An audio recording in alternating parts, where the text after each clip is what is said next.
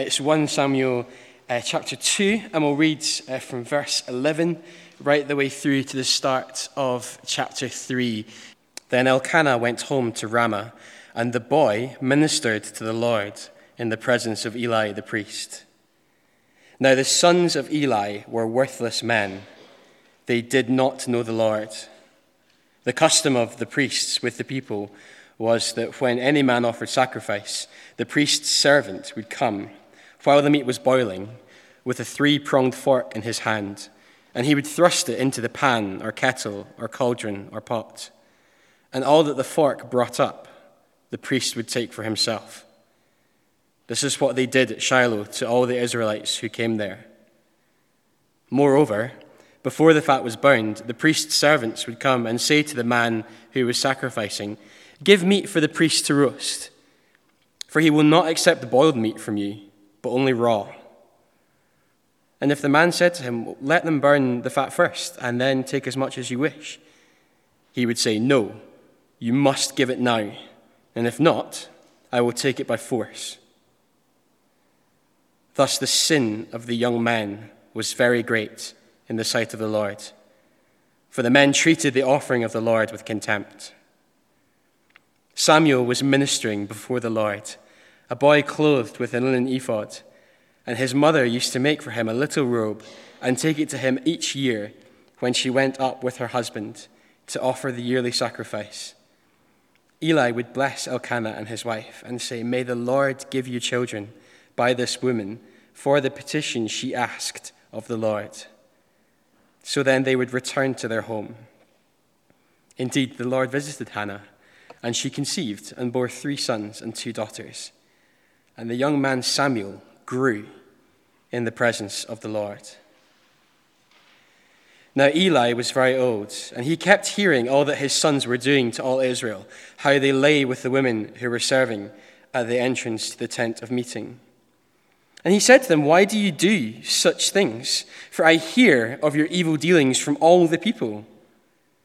No, my sons, it is no good report that I hear the people of the Lord spreading abroad. If someone sins against a man, God will mediate for him. But if someone sins against the Lord, who can intercede for him?"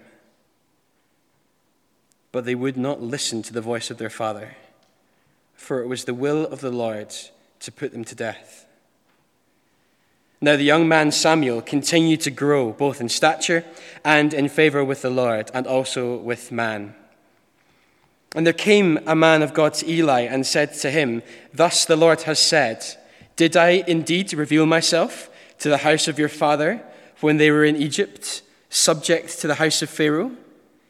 Did I choose him out of all the tribes of Israel to be my priest, to go up to my altar, to burn incense, to wear an ephod before me? I gave to the house of your father all my offerings by fire from the people of Israel. Why then do you scorn my sacrifices and my offerings that I commanded, and honor your sons above me by fattening yourselves on the choicest parts of every offering of my people Israel? Therefore the Lord, the God of Israel, declares, I promised that your house and the house of your father should go in and out before me forever. But now the Lord declares, far be it from me. For those who honor me, I will honor, and those who despise me shall be lightly esteemed. Behold, the days are coming when I will cut off your strength and the strength of your father's house, so that there will not be an old man in your house. Then in distress you will look with envious eye on all the prosperity that shall be bestowed on Israel, and there shall not be an old man in your house forever." Let me read from chapter 3, verse 1 again, and on through the chapter. Now the boy Samuel, the young man Samuel, was ministering to the Lord in the presence of Eli. And the word of God was rare in those days. There was no frequent vision. In other words, God's voice just wasn't there. At that time, Eli, whose eyesight had begun to grow dim so they could not see, was lying down in his own place. The lamp of God had not yet gone out. When there's an emotive phrase, the lamp of God had not yet gone out. And Samuel was lying down in the temple of the Lord, where the ark of God was. Then the Lord called Samuel, and he said, "Here I am." And he ran to Eli and said, "Here I am, for you called me." But Eli said, I did not call. Lie down again." So he went and lay down. And the Lord called again, "Samuel." And Samuel arose and went to Eli and said, "Here I am, for you called me." But he said, "I did not call, my son. Lie down again." Now Samuel did not yet know the Lord, and the word of the Lord had not yet been revealed to him. And the Lord called Samuel again, the third time. And he arose and went to Eli and said, "Here I am, for you called me." And then Eli perceived that the Lord was calling the boy. And therefore Eli said to Samuel, "Go lie down, and if he calls you, you shall say, 'Speak, Lord, for your servant hears.'" So Samuel went and lay down in his place. And the Lord came and stood, calling as at other times, "Samuel, Samuel." And Samuel said, "Speak, for your servant hears." Then the Lord said to Samuel, "Behold, I am going to do a thing in Israel at which the 2 ears of everyone who hears it will tingle." In other words, they'll be shocked at what they hear. "On that day, I will fulfill against Eli all that I have spoken concerning his house, from beginning to end. And I declare to him that I am about to punish his house forever for the iniquity that he knew, because his sons were blaspheming God, and he did not restrain them. Therefore I swear to the house of Eli that the iniquity of Eli's house shall not be atoned for by sacrifice or offering forever." Samuel lay until morning. Then he opened the doors of the house of the Lord. Samuel was afraid to tell the vision to Eli. But Eli called Samuel and said, "Samuel, my son." And he said, "Here I am." And Eli said, "What was it that he told you? Do not hide it from me. May God do so to you and more also, if you hide anything from me, all that he told you." So Samuel told him everything and hid nothing from him. And Eli said, "It is the Lord. Let him do what seems good to him." And Samuel grew, and the Lord was with him, and let none of his words fall to the ground. And all Israel from Dan to Beersheba knew that Samuel was established as a prophet of the Lord. And the Lord appeared again at Shiloh, for the Lord revealed himself to Samuel at Shiloh by the word of the Lord.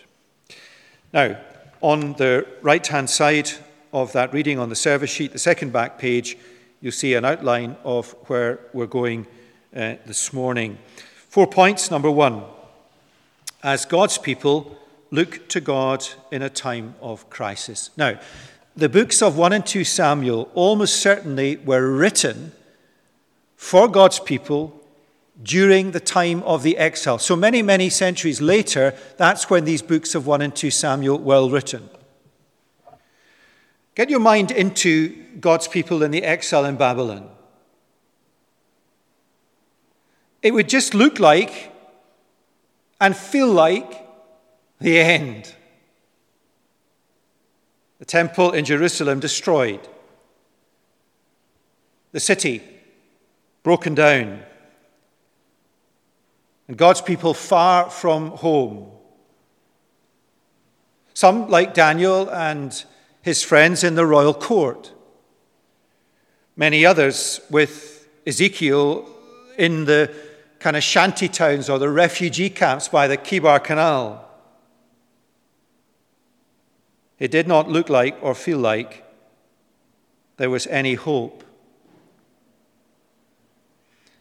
And these books of 1 and 2 Samuel took God's people back in history to a time when it looked like and felt like there was no hope. The days in which the judges ruled. That final verse in the book of Judges, there was no king, no leader in Israel. Everyone did what was right in their own eyes. But back in that time, God had intervened in the crisis to keep his promises. Now, in the time of the exile, when these books were first written, there was a timely message for God's people that God will keep his promises. And the light has not gone out. And all through history, wherever you stand and sit in salvation history, we are at a point way beyond all that is promised in these books has been fulfilled, at least in part. We are not free in the Church of Christ, witnessing to God in the world from times of apparent crisis for the church or for the world. And it is a timely message for us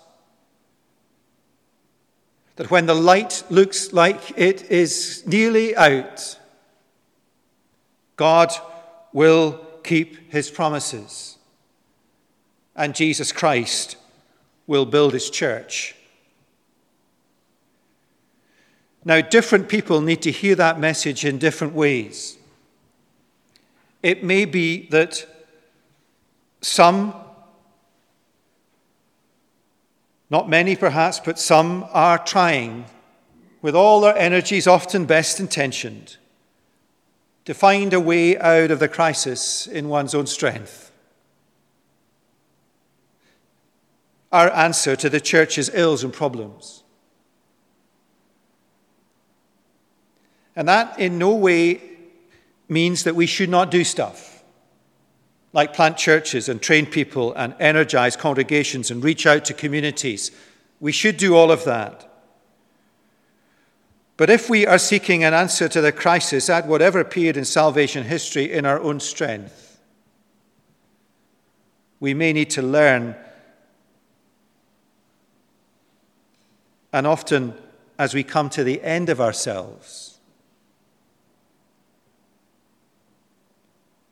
that it is to God that we need to look to get us out of the situation we are in.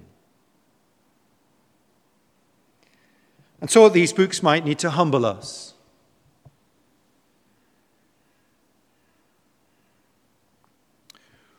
For most of us, though, I suspect, we need the encouragement and our confidence renewed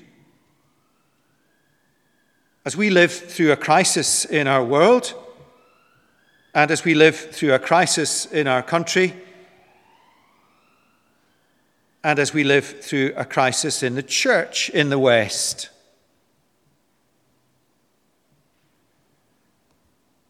We should do a lot of stuff, but we must accept and submit to the fact that it is God and God alone, in his power, who is able to keep his promises, and that he will do it in his way and in his time.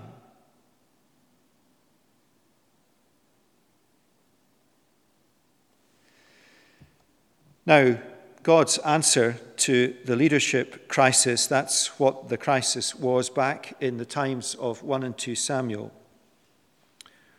was God's king. Now, the books of 1 and 2 Samuel are all about God's king.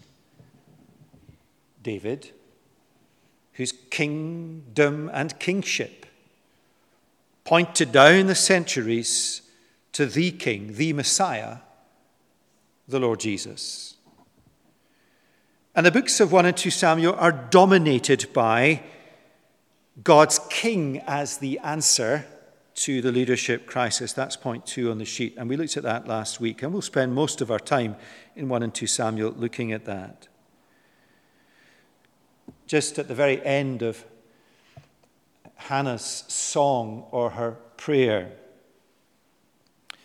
she refers to God's anointed or Messiah as his king. That's the first time in the Bible the word Messiah is used alongside king. Now that's going to dominate our studies of these books. God's answer to the leadership crisis then is God's king. And down through the centuries, fulfilled in Jesus, God's answer to any time of crisis in the church. And we need to keep the application corporate. It does relate to our own lives. And the answer is the same. God's answer to any crisis in our lives. And in national life. And in church life.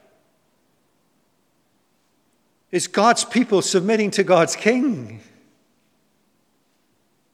Jesus, loyalty, love, fidelity, obedience, going into battle with him. But today, in these introductory chapters in 1 and 2 Samuel, chapter 2 that Scott read, the rest of chapter 2, and chapter 3 that I read, God's answer to the leadership crisis not only is God's king, but God's priest and God's prophet. Now, let's pick up the narrative at chapter 2, verse 11. And Scott read that section for us through to the beginning of chapter 3. And as he read, and if you are following along in the service sheets, you'll see that I've set out the passage in the way that it's intended to be read. It contrasts, on the one hand, the priests Hophni and Phinehas, the sons of Eli. We know from chapter 1, verse 3 of 1 Samuel, that they are the priests, they are the religious leaders. They're at Shiloh, which is the central place of worship. It contrasts them, the religious leaders, with, on the other hand, the boy Samuel. And you see how the narrative goes back and forth between the two. Let me just show you that. Chapter 2, verse 11. Then Elkanah went home to Ramah, and the boy, not even his name given at this stage, was ministering to the Lord in the presence of Eli the priest. And then the beginning of the next bit, the sons of Eli were worthless men. They did not know the Lord. Then verse 11, back to Samuel. Verses 12 to 17, Hophni and Phinehas. Verses 18 to 21, back to Samuel. Then back to Hophni and Phinehas. Then Samuel again, verse 26. Then the Lord's judgment on the house of Eli, verses 27 to 34. And then in conclusion, the spotlight is back on Samuel. So that's how the narrative works. Let me say a bit about Hophni and Phinehas, the religious leaders. How bad were things at Shiloh? How bad were things within the leadership of the people of God? Well, we're told they were worthless men who did not know the Lord. The word worthless is strong. It is associated with some of the worst behavior in the period of the Judges. What does it mean that they did not know the Lord? It means that they were not believers in the sense of consecration of life. Someone who knows the Lord, it changes their life. Like Hannah, humble, godly, circumspect, and prayerful. She is a nobody in worldly terms, but she knows the Lord. Hophni and Phinehas are somebodies.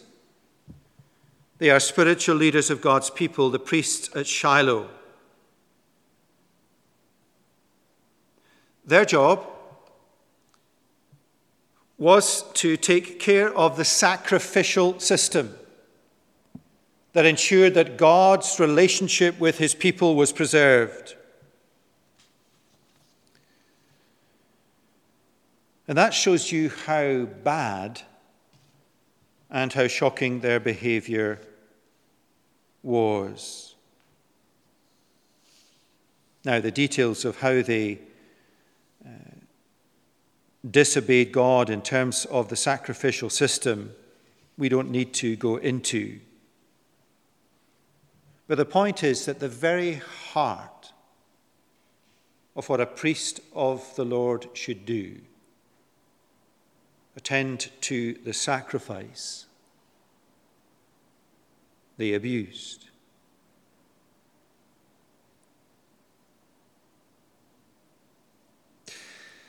The modern equivalent would be a minister of the gospel who changes the gospel in terms of what it says about the death of Jesus. Jesus died as a substitute for us to bear God's wrath. Change that, and the message is worthless. Now, our cynicism about leadership in general might mean we're not shocked by this description of Hophni and Phinehas. You may watch, for example, a presidential debate and be cynical about leadership in our world today, but not shocked by it. Now, we need to be shocked when we read about Hophni and Phinehas and any contemporary equivalents. Why? Because they are leaders of God's people. We should be shocked at Christian leaders, prominent figures in the church today who do not know God, and there are many, according to Jesus there are many, and according to the apostles there are many. It is not for us to judge. It is for us to protect God's people. Most of all, perhaps, we need to pay careful attention to our life and teaching so that we don't swerve from the truth and harm others. Eli knew that his sons were wrong. He never affirmed their wrongdoing, but he never did anything about it.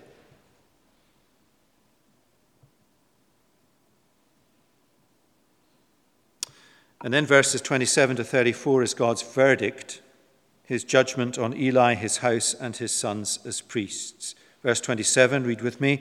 There came a man of God to Eli and said to him, "Thus says the Lord." And what follows is sober reading. God will address the crisis of leadership among his people. He will keep his promise. You see, there are two sides to the narrative at this point. There's Samuel, who is in the background in chapter 2, but then in the foreground in chapter 3. And God's answer to the leadership crisis is both chapter 2 and chapter 3. He takes out Hophni and Phinehas, and he calls Samuel.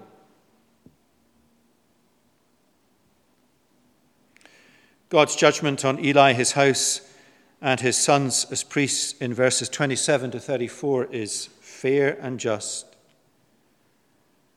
God says, "Did I not do this for you?" Then God says, "What have you done?" And then the verdict, "I will now judge you. Leadership will pass from your hands and life from your bodies." It is a severe verdict, but just.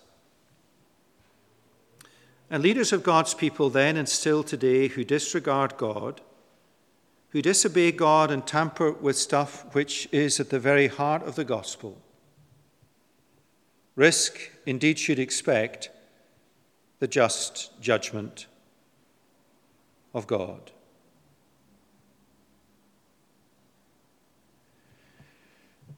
God can take a powerful leader out in politics or public life. He can take a powerful church leader out. And at this point, we need to quietly and humbly attend to our own hearts and submit this kind of action to God and to God alone. Do not despair when you see corrupt leadership in the church. Trust God. And never presume that we cannot become like these worthless men. For you get to there by first taking small steps. Now, Samuel, which is the positive side of this narrative. Where is he? There he is in the background in verse 11. The boy was ministering to the Lord in the presence of Eli, the priest. He's just a boy. He's weak. He's just a boy. In contrast to the powerful priests Hophni and Phinehas. Then he pops up again in verse 18. Samuel was ministering before the Lord, a boy clothed with a linen ephod. His mum made him a little robe that resembled a priest's robe, almost like a costume that he dressed up in when he was a boy to make him look like a priest. Next, verse 26, the boy Samuel continued to grow both in stature and in favor with the Lord and also with man. He gets taller. And he grows in his heart. And then verses 35 and 36, the verses we're left with in this section. I will raise up for myself a faithful priest. We've got Samuel in our mind, surely, who shall do according to what is in my heart and in my mind. And I will build him a sure house, and he shall go in and out before my anointed forever. There's that word, Messiah. And everyone who is left in your house shall come to implore him for a piece of silver or a loaf of bread, and shall say, please put me in one of the priest's places that I may eat a morsel of bread. These are crucial verses. God judges corrupt leadership at this crisis time to further his promises, and he raises up faithful leadership. I will raise up for me. Notice the orientation. I will raise up for me a faithful priest who will do according to what is in my heart and in my mind. A virtually identical statement is made later on in 1 Samuel about God's king. I will call a king after my own heart. God's choice. Now, at this stage in salvation history, God's priest is not the same person as God's king. That's clear from the statement that God's priest shall go in and out before my anointed. The anointed one is the Messiah King. So who is being referred to in verse 35 of chapter 2? It doesn't seem to be Samuel. If it were, surely the text would have mentioned his name. Let me read to you from 1 Kings chapter 2, verses 27 and 35. Here we are down the years to the reign of Solomon, David's son. Maybe 50 or so years on. And notice God's timing is God's timing. God takes his time often. 1 Kings 2, 27 and 35. Solomon expelled Abiathar from being priest to the Lord, thus fulfilling the word of the Lord that he had spoken concerning the house of Eli in Shiloh. And the king put Zadok the priest in the place of Abiathar. So is Zadok the priest the fulfillment of the Lord's promise in 1 Samuel 2:35? Yes. But Zadok the priest cannot be the full fulfillment of this, because Zadok the priest is not a priest forever. Who is the priest forever? It is, of course, Jesus. You are a priest forever. the writer to the Hebrews says 7 times of Jesus. There's one other thing that points to Jesus. The boy Samuel points us forward to Jesus as the priest God's people need. Chapter 2 and verse 26. Chapter 2, verse 26, the boy Samuel continued to grow both in stature and in favor with the Lord and also with man. Luke, who wrote his historical account of the life of Jesus so that we could be certain of who he is, wrote, chapter 2, verse 52, and Jesus increased in wisdom and in stature and in favor with God and with man.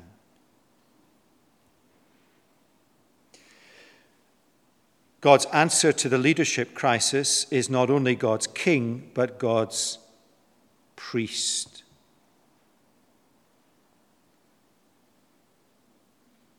Now, when you study a book like 1 and 2 Samuel, I hope you see that this is what's going on as we see it fulfilled in the rest of Scripture. Never think of this like a kind of tick box to say, well, yes, 1 Samuel's about Jesus. Think of it like this, that God fulfills his promises in his way, in his time, and nothing in the world can prevent or will prevent that happening.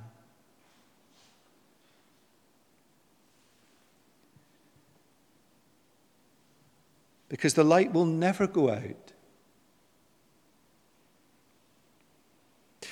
God's answer to the leadership crisis, his king, his priest, point number 4 on the sheet, his prophet. That's the point of chapter 3. Now we'll deal with this much more quickly. We have to, because the clock ticks. But we're helped by the fact that chapter 3 is one of the best known episodes in the book, the call of Samuel as God's prophet. Alongside Daniel in the lion's den, it's probably number 2 on the list of all-time best-known children's Bible stories. Look at the beginning and end of the chapter. Verse 1. The boy Samuel was ministering to the Lord in the presence of Eli. And here's the key. The word of the Lord was rare. No frequent vision. And the other end of the chapter, the other bookend, the right-hand side, verses 19 to 21, Samuel grew. He must have been very tall by the time he grew up. And the Lord was with him, and let none of his words fall to the ground. And all Israel from Dan to Beersheba knew that Samuel was established as a prophet of the Lord. The beginning of the chapter, the beginning of this episode, the word of the Lord was rare. In the days in which the judges rule, everyone did what was right in their own eyes because there was no king, there was no priest, and there was no prophet to speak God's word. The end of the chapter, God has a prophet again. And right through the period of the Old Testament, prophets were called by God to speak his word to the people of God and also to all people, to all nations of the earth. They were God's way of speaking. They were not only foretellers of what would happen in the future, they were forthtellers. They spoke, they preached right into the present day of their time. This crisis time for God's people. Everyone doing what's right in their own eyes. There was no leadership. There was no king. God's answer, God's king. There was no priest who was not corrupt. God's answer to the leadership crisis and the corrupt priesthood, God's priest. And consistent with these bleak times, the word of God was rare. There was no vision. There was a famine, if you like, in the word of God. God's answer to the leadership crisis, God's prophet once again. Samuel is God's prophet. And the Lord speaks, calling Samuel, as we know in this chapter. Now, all down through the centuries, God called prophets. Samuel, then Isaiah, Jeremiah, Ezekiel, Daniel, the so-called minor prophets, all of them around the exile.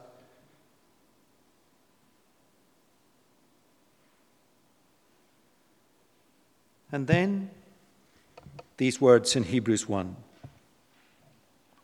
Long ago, at many times and in many ways, God spoke to our fathers by the prophets.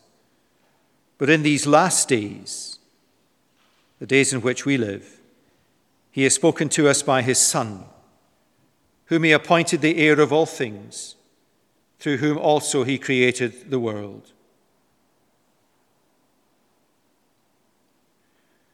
God's answer to the leadership crisis was God's king, God's priest, and God's prophet.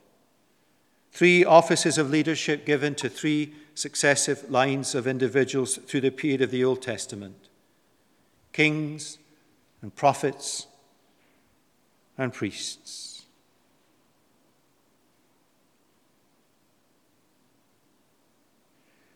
Good ones, bad ones, kings and prophets and priests, until God provided the once and for all leader his people need: God's king, God's priest, and God's prophet in the person of Jesus. And that glorious fact is anticipated, longed for, foreshadowed in these events in history, in the exile. And now that Jesus has come as God's prophet, priest, and king, we should not long for him any less.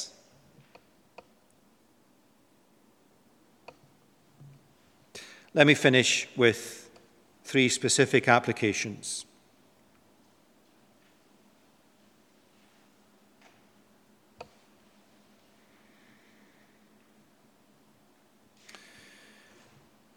Number 1, follow Jesus as our leader, God's king, priest, and prophet.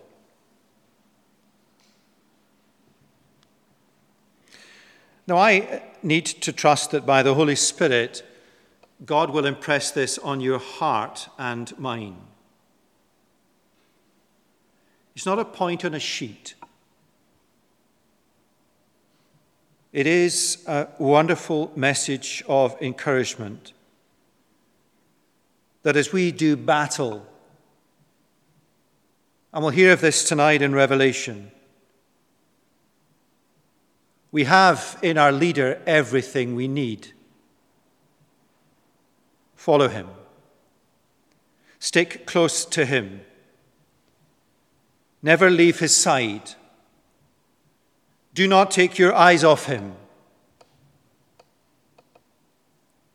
Love him. Be loyal to him. Remember that he leads the battle, not you.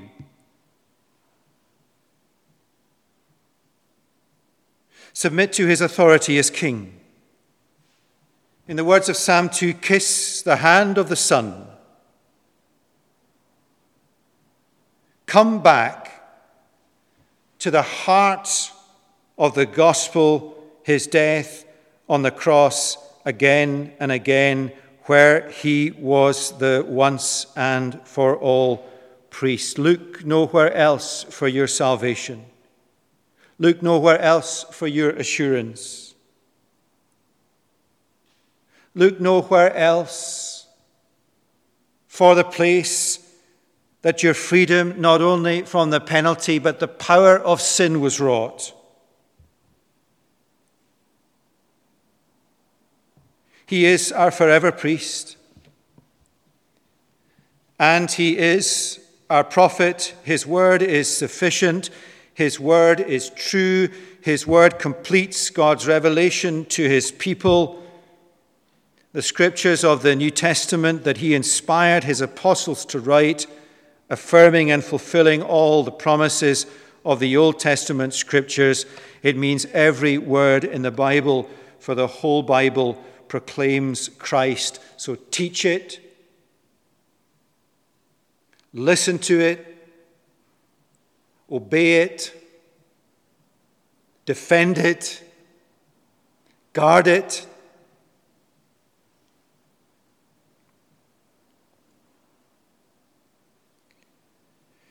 What a leader we have in Jesus, a powerful king, a forever priest, our prophet, the last word. Follow him. Stay close to him, never leave his side. As a church, as an individual,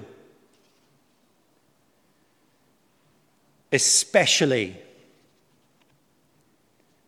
in a time of crisis.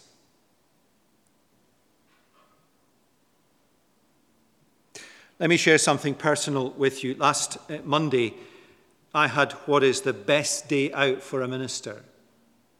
6 hours walking in the Pentlands in the rain, listening to sermons. You know, it's great when you can listen to 6 or 7 sermons in a row rather than over 6 or 7 weeks when at the end of it you have no idea what's going on.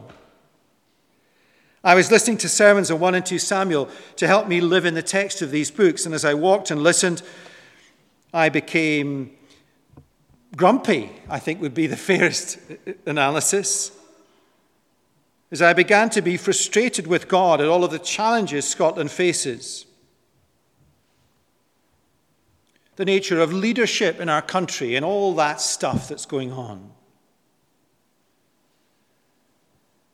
But most of all, my anxiety for the church, the necessary but costly breakup of the church in the last 10 years, and the first green shoots of recovery, church planting and so on and so forth. But now most of the church plants that have been planted can't meet because they don't have buildings. They have to hire them and they can't. And then this global pandemic has come along and kind of put everything in hold. And I began to think through all the things that many people are trying to do, like training and planting and raising finance to support it. And I was getting depressed and grumpy with God about all the challenges and the discouragements, worrying for those training, worrying for these people. And then I began to think about the American election debate. And you know, for people now in the world, it's no longer funny, it's just really sad. Then I started worrying about you. I often worry about you, shepherding you through this time. How are we going to keep the church together? What wise words am I going to come up with tonight to hold it all together? The Bible tells us to do stuff, to be concerned, to plan, to have vision, to have strategy, but above all else, in a time of crisis, the Bible tells us to look to God and his king and his priest and his promise as our prophet. As the church in Scotland, we need to look to God in this time of crisis.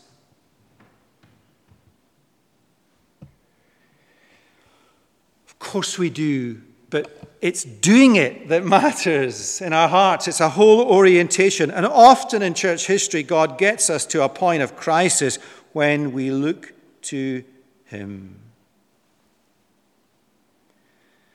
Now, I suspect for most of us, it is not the rebuke we need.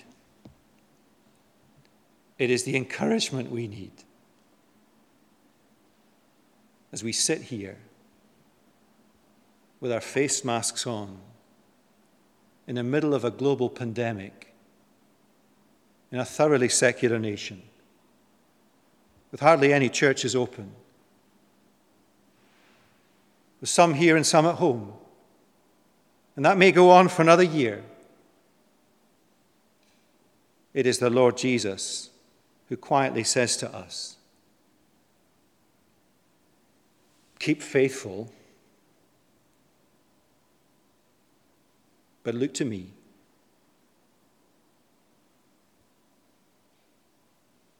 Trust me.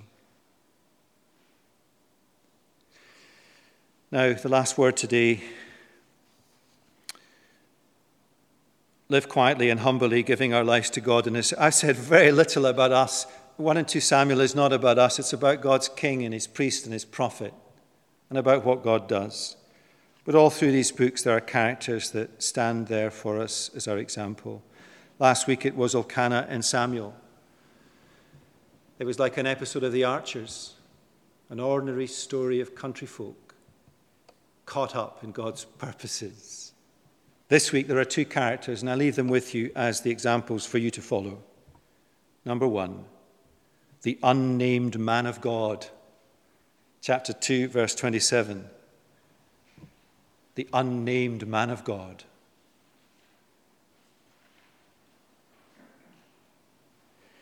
The other character, as our example, is the boy Samuel.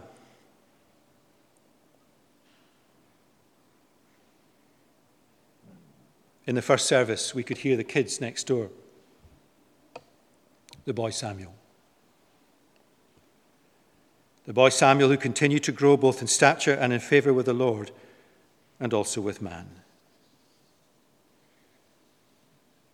And these characters, weak as they are, the unnamed man and the boy Samuel, what do they remind us of? That God can use us, yes, but that it is God who is answering the crisis.